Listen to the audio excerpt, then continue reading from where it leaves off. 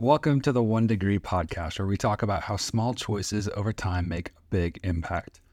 I'm Nick, a husband, father, and financial planner committed to being the best steward I can be with all that's been given to me, one small choice at a time.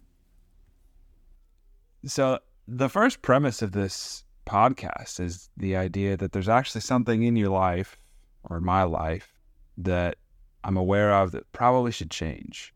And a lot of little changes will compound over time and get me closer and closer to a day in and day out lifestyle of living the way I know I can live when I'm at my best, when things are right inside my own heart and my own head and outside, or not even outside, but when they're right internally.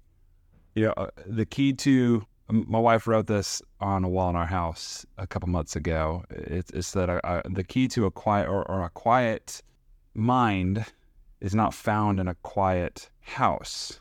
It's found in a quiet heart. And when things are right between me and the Lord, and I am living well, my heart is quiet and at rest, and so too can be my mind. So this is kind of built on the idea that lots of little decisions that I could make today will put into place the structure that will produce the life that I want, right? So I think simply stated, it's just, if I can make a lot of little correct decisions and vector closer and closer to the ideal life that I know is me at my best, then I'm willing to do that. So that means first I recognize there are things about my life now that I might need to change. So I was reading this article the other day, and the title of the article is something kind of catchy, like the pros and cons of being rich. And, let's just pause there. Have you ever considered there are cons to wealth?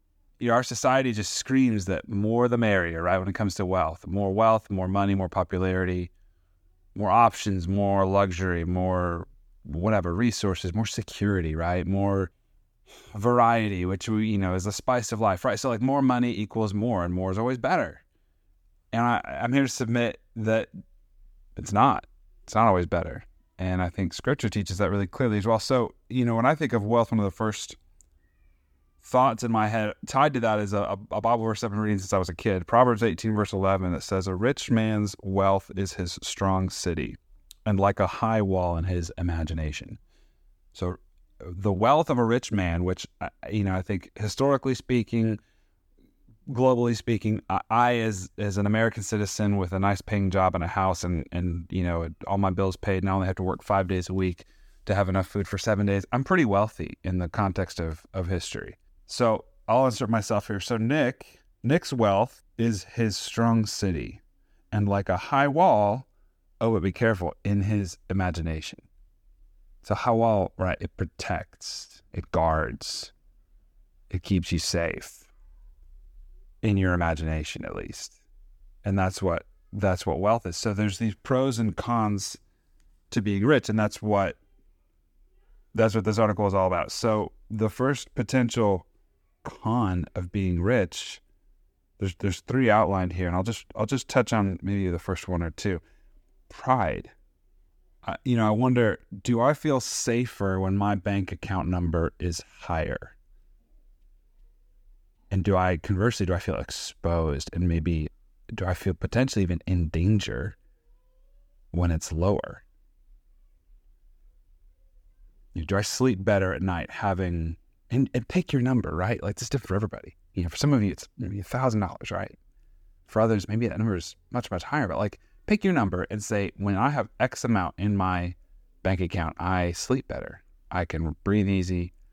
I feel safer. That's a temptation to put our trust in money, because we've been taught since we were born that money provides for our needs. I don't know how many times as a kid growing up I heard, "Oh, well, it's not in the budget," or, "Well, we don't have money for that." And so, even as a young kid, I knew there's this thing called a budget, and right, it's in charge, and it can tell us whether or not we can get the things that we need. And so if we had more money, we would have more options. There are also some pros of being rich. And I think the first pro is maybe the other side of the coin of options, right? Because wealth does afford, no pun intended, the luxury of choice. And it affords tremendous opportunities for generosity.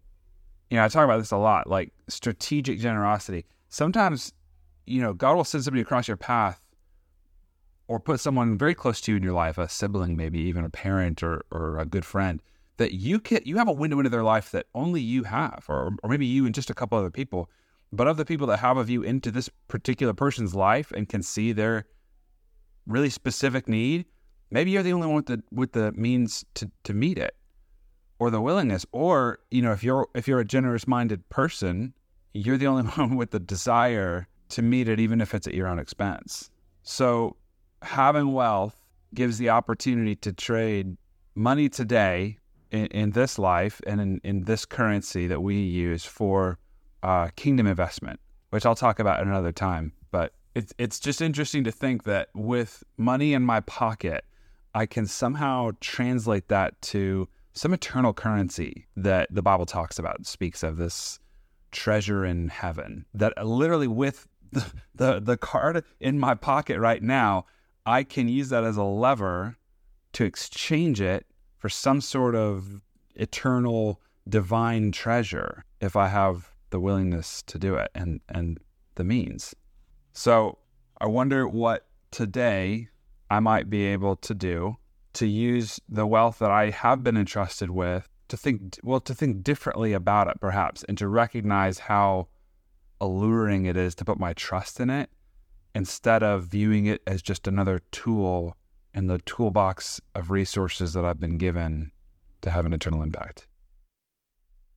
If any of this has resonated with you, or if you have a story you'd like to share, I'd love to hear it. My contact information is in the show notes, so please feel free to reach out. Until next time, I'm Nick, and have a great day.